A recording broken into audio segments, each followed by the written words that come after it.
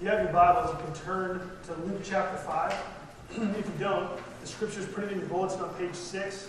There's a place to take notes on page 7. But before we look at Luke 5, I want to just kind of introduce us so that we know where we're going and where we've been and what we're going to be looking at today and why we're looking at this particular passage in Luke. We're still in the first month of the launch of our new life groups. And these life groups, these are our small groups that meet during the week in homes, and the purpose of these life groups is to help you experience all of God in all of your life. Okay, that every part of your life you be experiencing God. And the weekly themes for our life groups are actually helping us develop what we're calling a spiritual map, like a spiritual life map here at Harbor. Okay? And this life map is our plan for how you can experience the abundant life that Jesus offers. Okay? And so we've seen 3 things so far. Each week of the month, our groups are doing different things. In the first week, we're going to be studying to deepen your faith. Second week, we're going to talk about how to practice private worship, just you and God, so that you can hear from Him and worship Him every day. And then third, we also want to practice Sunday worship. And so today, week 4, we have another theme. And so the 4th week in our life groups, we're going to be talking about how to share Jesus' hope with others. Because if we've been given blessings beyond measure from God, if God is really making a difference in our lives, if Jesus has given us a strong hope that is changing us from the inside, then we have to regularly share that hope with others.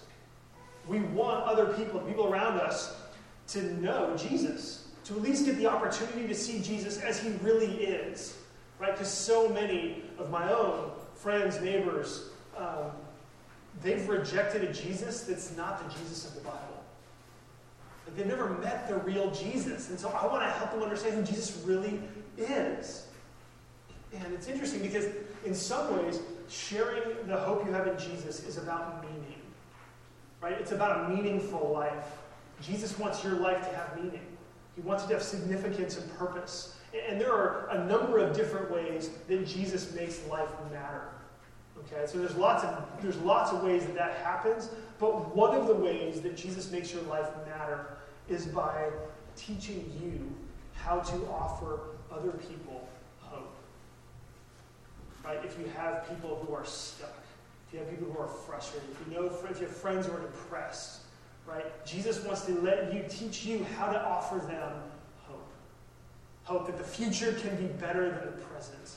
That you can experience power. I was talking to a friend of mine yesterday. He sold his house 3 years ago in San Diego, and he bought a house, paid cash for his house in Palm Springs, because that's what you can do, right? If you buy a house in Palm Springs. And over the last 3 years, he's been working on his health issues. He's had pretty significant, debilitating health issues. He's been working on those. And yesterday, he was back in San Diego. He was visiting, and we were talking. We were just catching up on how life was going. And it was interesting because he told me that though he was really kind of set financially, he was lonely. He was lonely. And he felt like he needed to actually come back to San Diego because this is where his life was. This is where his community was. And he wanted his life to matter. And for him, what he said to me was that he's like, without relationships, I feel like my life doesn't matter. Doesn't matter. And so I thought about that. I thought, well, gosh, and I began to share with him. Like, well, I agree with you. Like, if you don't have relationships, if you can't, part of what gives me meaning, I told him, and especially why I'm a Christian, is because Jesus has given me a hope, and my life does matter.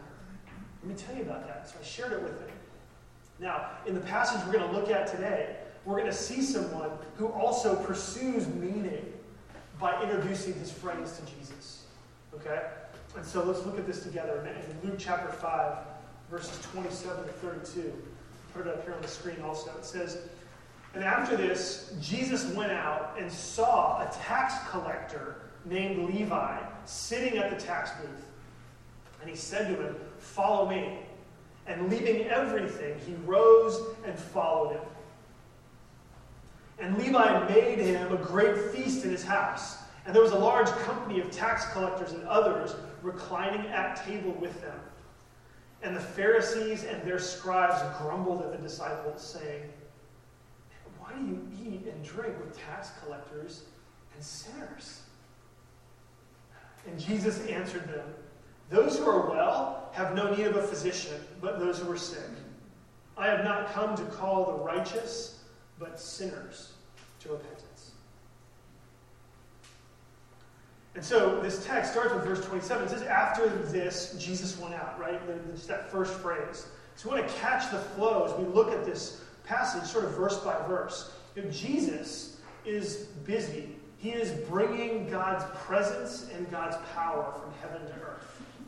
That's what Jesus was doing when he was alive on earth. He was bringing God's presence through teaching and healing. So there were people who were being healed of disease and sickness. Jesus was announcing the good news that God is active in the world, that God is real, and he is healing and renewing the world. And the miracles that Jesus did were like foretastes of what was in store. When God is finished, no one's going to be sick, so Jesus heals the sick. When God is finished, no one is going to be crying, so Jesus is drying tears. And so his miracles are proof that God was at work. And it's interesting because as Jesus is teaching, Jesus is also inviting people to come and to participate in what he's doing. And so imagine hearing about someone on the streets of San Diego who claims to be God. And that's not a stretch. If you've spent time on the streets of San Diego, that part's not a stretch.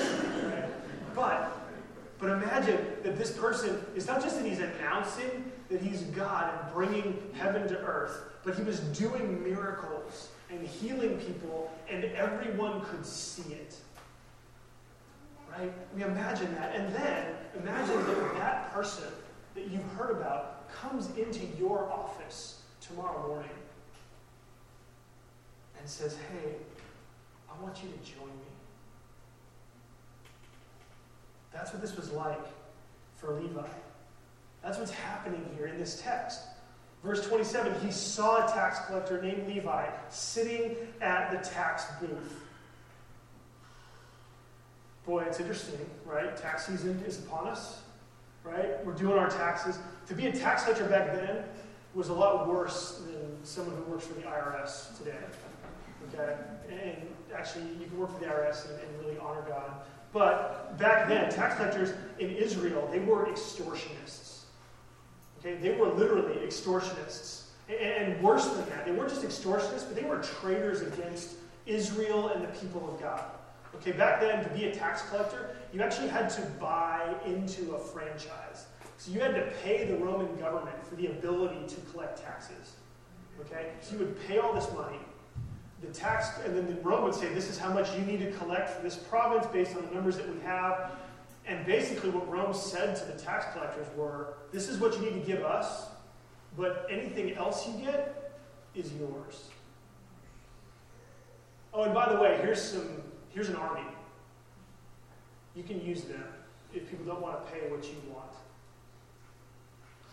And so, really, there was no limit. There was no limit to the kind of extortion and the abuse that tax collectors were guilty of. And so, when everyone else saw Levi at his tax booth,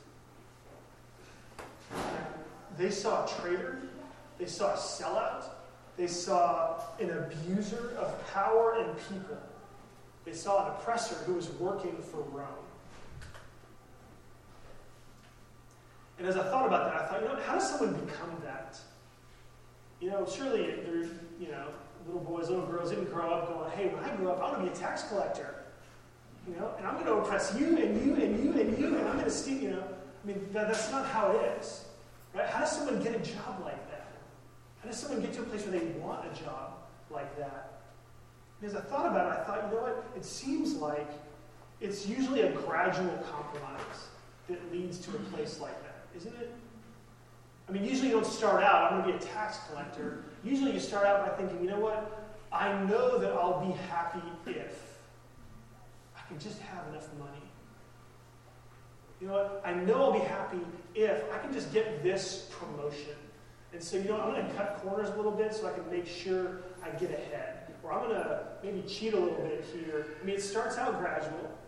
Right? It starts out gradual, and then it gets kind of worse and worse and worse. And so what happens is that when we begin to cut corners, we begin to take shortcuts, what can happen to our hearts is that our hearts become a little bit calloused.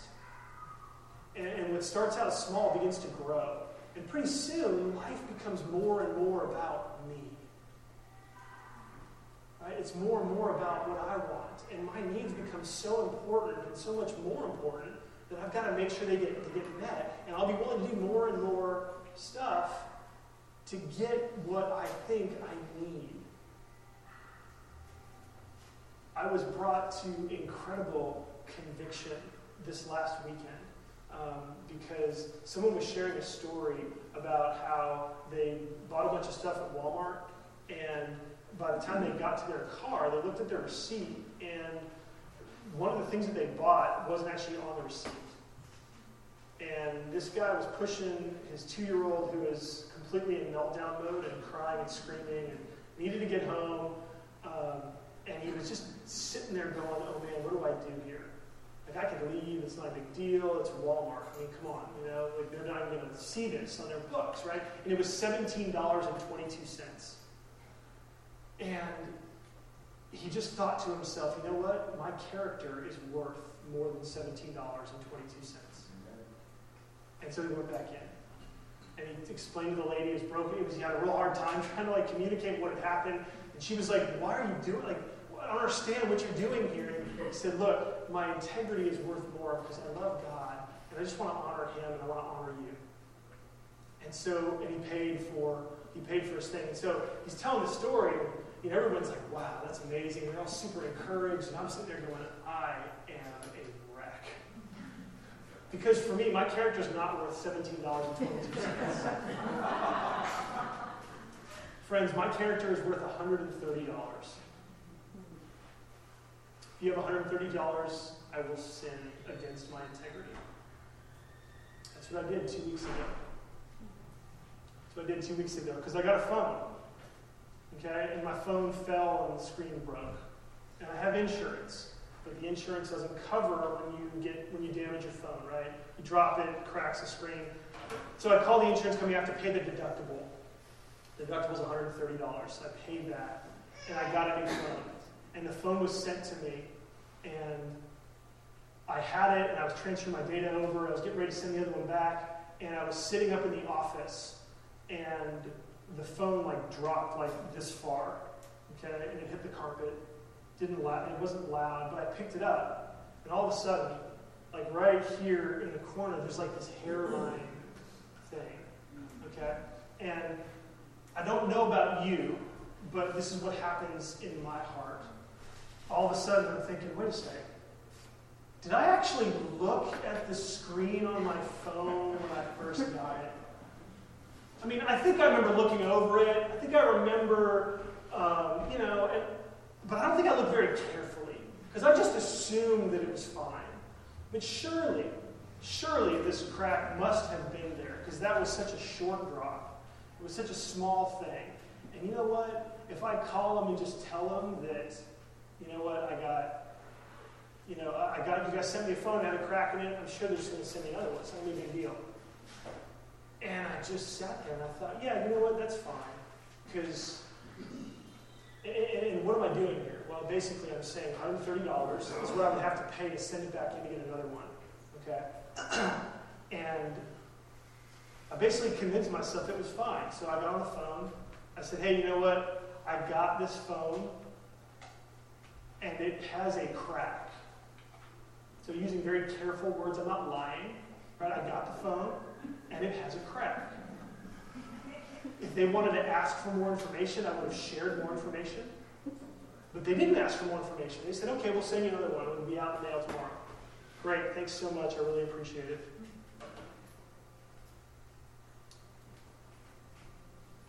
And I didn't quite feel right, but I didn't feel wrong enough to actually do something about it. And I've been sitting on that wondering. And what's interesting is that usually when I do something like that, usually every time I pray, it's brought up. I think about it. I feel like the Lord is saying, Stephen, I love you. You're my son. Are you going to act like you didn't do this? And we're just going to pretend like it didn't happen? Or are you going to be honest? That's usually what happens. But that didn't happen. So I'm thinking, okay, well, not a big deal. And then this friend tells me this story on Friday night. And I'm thinking, okay, Lord, okay.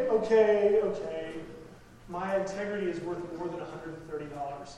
And so here's what's also kind of funny. I mean, and this is just the sense of humor of God. Last Sunday, I was getting out of a car and I dropped my third phone. And I can tell you that the crack on it is a lot bigger than that tiny little phone. It was on phone number 2. So I'm walking around with a cracked phone, and I am delighting now in the fact that every time I look at this, God uses cracked people like me and invites me to confess my sins and to get right. Because my integrity is worth so much more than $130. So just so you know, I can be clear, I am currently not reconciled on this issue because I haven't made the call yet. I'm going to call tomorrow, the insurance company. I'm going to tell them and say I need to pay $130 for the phone, the second phone that you sent me. And so I just want to be clear and be accountable. So y'all can ask me next week, and if I haven't done it, you need to discipline me and bring people to call me to repentance.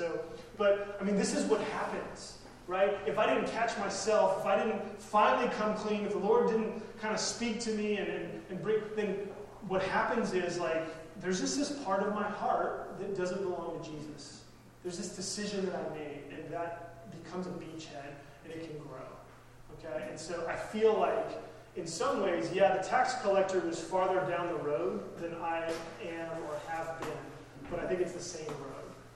It's the same road. And that helps me understand tax collectors and what they were going through, maybe why they got to the place that they were. Because oftentimes as the church, and even as Christians, we talk about the grace of God, but the grace of God is great for us, but not for anybody else. And it's what's up with that? Don't we realize how much, we're not in this thing because God didn't choose us because we were better, right? When we started out, we felt as worse as anybody. And so here's what's amazing about Jesus, is that everybody else sees a traitor, a sellout, an oppressor of power, or oppressor of people, and an abuser of power. But that's not how Jesus saw this man. What Jesus saw was Jesus saw someone trapped. Jesus saw someone trapped. He saw someone stuck, trying to get happiness out of life, but looking in the wrong place. Okay? And so let me share with you some things Jesus didn't say to Levi. What Jesus did not say to Levi the tax collector. How dare you oppress God's people like this? You are awful, and so is your profession. Go to hell. Jesus didn't say these things to Levi. These were not the first words out of Jesus' mouth to the tax collector. Friends, can you understand what that means? Jesus did not say these things. Jesus was not thinking these things. What Jesus says to Levi in verse 27, he says, follow me. He says, follow me. What does Jesus say? He's saying, Levi, let's start over. I want to invite you to come and to begin again. Jesus says, let's do something meaningful together.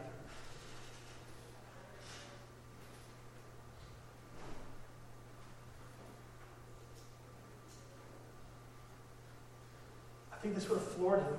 I mean, I know it floored him. What Jesus is offering Levi is hope. Levi has been watching Rome oppress Israel as a nation for his entire life. And then Jesus shows up. Jesus is doing miracles, saying that God cares about the world and about our lives. And then Jesus comes to him and says, I want you to do this with me.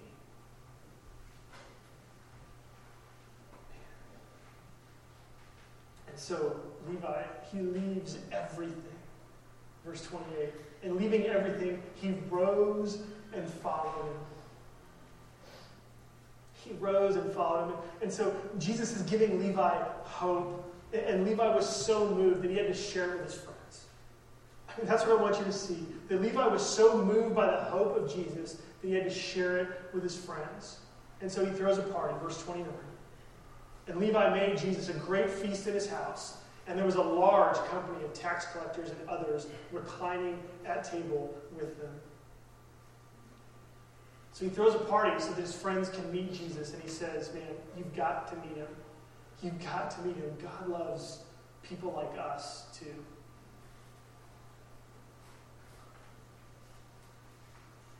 And just to make sure we understand how shocking this was, we see Luke tells us what happened next. Verse 30, the Pharisees and their scribes grumbled at his disciples. They don't like this.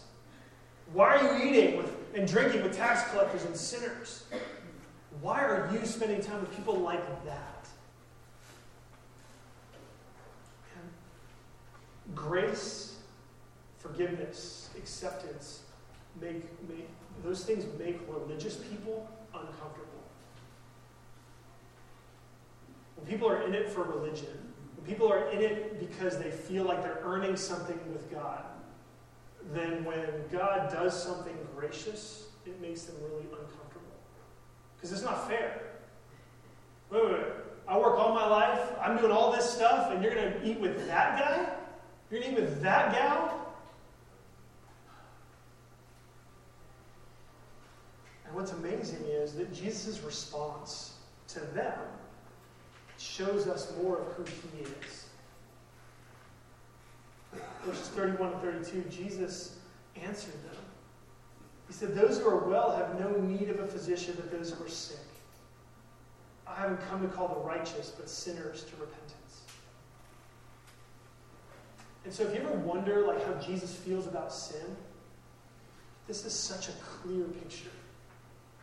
Jesus sees sin as a sickness, and he has come to bring healing. That's what it is about. That's what the gospel is about. And Jesus doesn't come to condemn. Jesus comes to save. He comes to save. And I'm thinking, if Levi is watching this, he is doing backflips right now. He is jumping for joy because this would strengthen Levi's hope. Because my guess is that Levi might have thought, oh man, I know I'm not worthy, but maybe Jesus doesn't know. Maybe Jesus just doesn't know who I am and what I've done. And so he's like, hey, let's have a party. Jesus, I want you to meet other folks, right? And when Jesus hears, when Levi hears Jesus stand up to the religious leaders, right? So they come in, and you got to picture Levi's probably crouching down and trying to crawl into a corner, right? Because, oh no, now they're going to give me away. Maybe Jesus didn't know, but now he does. And then Jesus stands up to them for Levi. Right? Friends, when you are overcome and overwhelmed by how far short you fall, when your sins, when your brokenness, when the things that you've done overwhelm you, just know that Jesus is standing and pleading on your behalf before God. Jesus intercedes for you. He loves you so much that he's willing to go to bat for you and even confront the people who want to point out your sin. Are you with me? I mean, that's exactly what he does. And so Jesus strengthens Levi's hope. And hope, that's been the theme of our month, right? Started way back the first week in our life groups. It's been about hope, right? This hope that Jesus offers, it's deep personal affirmation. Right? Levi knows that Jesus knows exactly who he is and still cares about him. Right? This hope strengthens our relationships because now we're strong enough to serve. Levi's deepest need has been met. And so he can now throw a party and invite and serve his friends. He can serve his friends. I don't need to oppress anymore. I can actually serve people because now I don't need to be the extortioner. because my needs have been met by God. Right? This hope gives us confidence, humble confidence in the truth. Right? In God's word. Levi could say with confidence, God is not what you think. He is extravagantly gracious. And then this hope makes us want to evangelize. It gives us humble hope toward non-Christians. And so Levi was invited into this. Jesus invited him, come, follow me. Right? He wasn't forced into this, and so Levi invites his friends. I want you to meet Jesus. Right? And then this hope produces a service, a life of service where we care for the needs of our community. And so Levi throws this party, he welcomes his friends, he's providing for their needs. His whole view of being a tax collector gets transformed. Right? We'll look at that here in just a sec, because the sixth thing is that this hope changes the way you think about work. Your work becomes a meaningful part of your mission. Okay? Levi left his job, left the tax booth to follow Jesus, but not all of the tax collectors did that. Okay? And so let me just give you a couple of examples. In Luke 19:8, Zacchaeus, who was actually a chief tax collector. So this would be not just a drug dealer, but a guy who is dealing to the dealers. Okay? And so Zacchaeus stood and said to the Lord, behold, Lord, the half of my goods I give to the poor, and if I have defrauded anyone of anything, I restore it fourfold. And so Zacchaeus is committing to redeem his profession. He is going to be the tax collector who gives back, not who extorts. And then Luke 3:12-13, tax collectors also came to be baptized and said to him, this is John the Baptist, teacher, what shall we do? And John the Baptist said to them, collect no more than you are authorized to do. Okay, he didn't tell them to stop being tax collectors. He said to do it as though you were standing in the presence of God. And so when you have this hope of Jesus, this hope of Jesus makes work a meaningful part of your mission. I mean, you can imagine what this would have done to have tax collectors like this starting to fill the nation of Israel. People are like, whoa, what are you on? Be like, hey, Sally, you got to go to my tax collector now. Like, come on, I know it's a walk, but come on, he's not going to do you like that. Like, he's different. And they would say, like, what's gotten into you? Well, I met Jesus, and he's given me a lasting hope that makes me not need to steal. It's powerful. And so part of Levi's mission now, so what Levi did was he wanted to introduce his friends, his colleagues, his co-workers to Jesus. And he wanted to introduce them to Jesus so that they could experience the hope that he experienced. And so I think for us, this is a pretty good picture of what we want to see happen as we follow Jesus together. Okay? And so in our life groups, right, we want to be thinking every month about how can we share the hope that we have. How can we help other people understand the blessings that we've experienced from knowing Jesus? And there's two big ways, I think, that we can do this. I mean, one is you can invite folks to church. Right? You can bring them on a Sunday.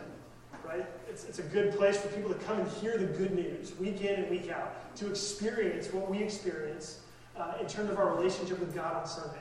Right? Next Sunday, Good Sunday to do that. Right? It's Easter. Next Sunday's Easter, so a lot of people would want to come to church if you just asked them. And so that's a good thing to do. Next week, we're actually going to start a series called The God Who Sees. And we're going to talk about how an extravagantly gracious God sees us exactly where we are and then moves to help us find meaning, significance, and hope. Right? So we're going to start that next week. So you want to invite folks. But second, because there's a lot of folks just aren't ready to come to church. And we get that. I mean, in fact, a lot of people, the church has done lots to drive people away from church. And so the other thing that we want to do, and we actually want to target this in our life groups, is we want to do what Levi did. You want to do what Levi did, and basically we want to throw a party, invite your friends, and then pray that Jesus shows up. Okay? That's what we want to do in our life groups. Okay, the fourth week of every month, in our life groups, we want you as a group to do something together that you can do with the friends and the neighbors that you have, that you know, that you want to introduce to Jesus. Okay? And so, what that's going to look like, really, it's just do something fun together, right? Throw a party, have a potluck, have a game night, right? Go out to eat, go to a music venue, go to a movie, have a discussion, right? Do something fun just to build relationships, right? Spend time together, do something fun, and invite your friends. The second thing it's an idea to do is just serve the city together. Right? How many people do you know that have a heart for meeting needs in the city? Right? There are so many folks who don't want Jesus, but they really do want to see the city renewed. And so go do something together as a group. You can serve. Generate Hope, right, is a ministry for women who are trying to get out of sex trafficking. Right? You can volunteer with them. That was started out of Harbor. You can volunteer with them. Connections Housing is an amazing place where for transition, so for homeless folks to really get off the streets and get back into normal living. Like these are places that you can volunteer. The North Park Food Bank, right, is once a month. You can come together and serve food for folks that are the working poor. Dining Out for Life is coming up in April, right, at the end of April. It's a great opportunity to be a blessing to the gay and lesbian community in our city. Right? And so, do something fun, serve the city together. Do it together and invite your friends. We think that if we can put into our schedules, because I know nobody has time for this stuff, right? So what we want to do is we want to take a slot of your time that you're already using. We want to ask you to invest it in other people. I want you to spend some time every month as a group and go bless other people or do something fun and share community together. So it's possible, I know a lot of our groups are really, really big, so maybe you're going to have to break up into smaller versions of your group to do stuff together. That's okay. This week in particular, so for this week, what I want you to do in your life groups is I want you to discuss and to make plans for what you're going to do in April. Okay? So just talk about what ideas you have, what things you can do, so that when the fourth week in April comes around, and for some groups, they might do it during that time slot. For other groups, they might actually pick another slot because the evening may not work for whatever reason. That's all details. But you want to come up with a plan this week to do something in April. And so that's what we're going to do. We're going to put this passage, what Levi did, we're going to put that into practice. That's our goal, the fourth week of every month in our groups. What I think is exciting is that when we come together as community, when we come together and are just together, Jesus is present. Jesus is present. Because the relationships, the friendships that happen, the conversations that take place, where you're finding out how you're doing, where you're encouraging each other, that stuff matters. The relationships, the conversations, like everyone needs that kind of community. And if you're having a good time and you're doing it together, this is the kind of thing that will draw people in so that we can say, you know what? Like what we have in common is Jesus and the hope that he offers. What I think is amazing is that Levi throws this party, and it's really interesting because verse 29, it says, tax collectors and others were reclining at table with them. This is significant because what this passage does is it begins in Luke a theme. It's a theme of meal scenes where Jesus spends time eating with people that would surprise you. And if you read through the Gospel of Luke, you'll see this over and over and over again, like this meal theme comes up. And as we talked about last week, when God has a meal with us, he's treating us like we're his family. That's what he wants us to know. He's saying, like, you have peace with me. I'm here not to condemn you, but to love you, to welcome you into my family. And what I think is interesting is that the last feast that we see in Luke is the Last Supper. And while Jesus is with Levi for the next few years, there's a point at which Jesus has to look at Levi and say, I'm going to have to leave you. I'm going to have to leave you. The reason why Jesus can eat and drink, can declare peace to tax collectors and sinners, is because Jesus came to take the punishment their sins deserve. So while Jesus would say, Matthew, I want you to start over, in order for Jesus to offer Matthew the opportunity to start over, Jesus has to go back. Jesus has to go back into Matthew's past, or Levi's past. I'm sorry, they're the same person, different names, same guy. Jesus has to go back into Levi's past and actually take on all of his sin. Jesus takes on every amount of extortion, every time Levi abused, every time Levi oppressed. Jesus said, I'm going to take that on. I'm going to die for that so that you can be forgiven. That's where we see that this amazing, free, extravagant grace of God, it came with a price. And the miracle, the good news is that God himself has taken that price. God has sacrificed himself so that we can be forgiven, and so that we can have peace with him. And if you want that peace, you just need to trust him. Jesus says to you, he invites all of us, follow me. Follow me. Let's pray together.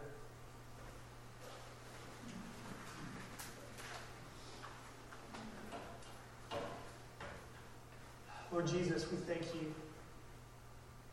We thank you for your grace.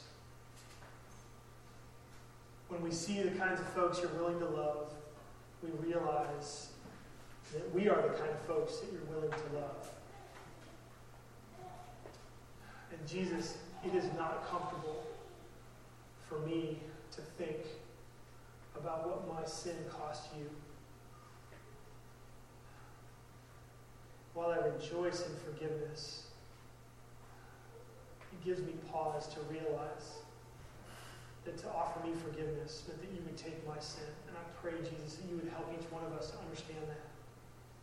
That this amazing good news, this amazing forgiveness and peace with God, it came at a price. But it was one that you joyfully offered.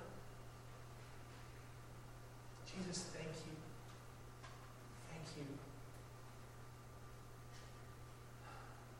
I pray that you would look each one of us in the eye right now. You would help us to see the smile on your face and the invitation for us to follow you. Lord, help us to do that. Help us to give you more of our lives. Help us to trust you with more areas that we've been holding back. Because if this is who you really are, and there is no better place than to follow you. Jesus, there are folks here who aren't walking with you right now. Some claim to be Christians, some don't. Jesus, would you draw them near? Would you show them your sacrifice, that it counted for them too? Would you draw them with your love? We pray this in your name. Amen. And now look to me and receive God's benediction. You have seen the face of Jesus broken and poured out for you. You have heard his voice pronounce forgiveness and love. Now go. Go and share his love and hope with others. In the name of the Father, Son, and Holy Spirit, amen.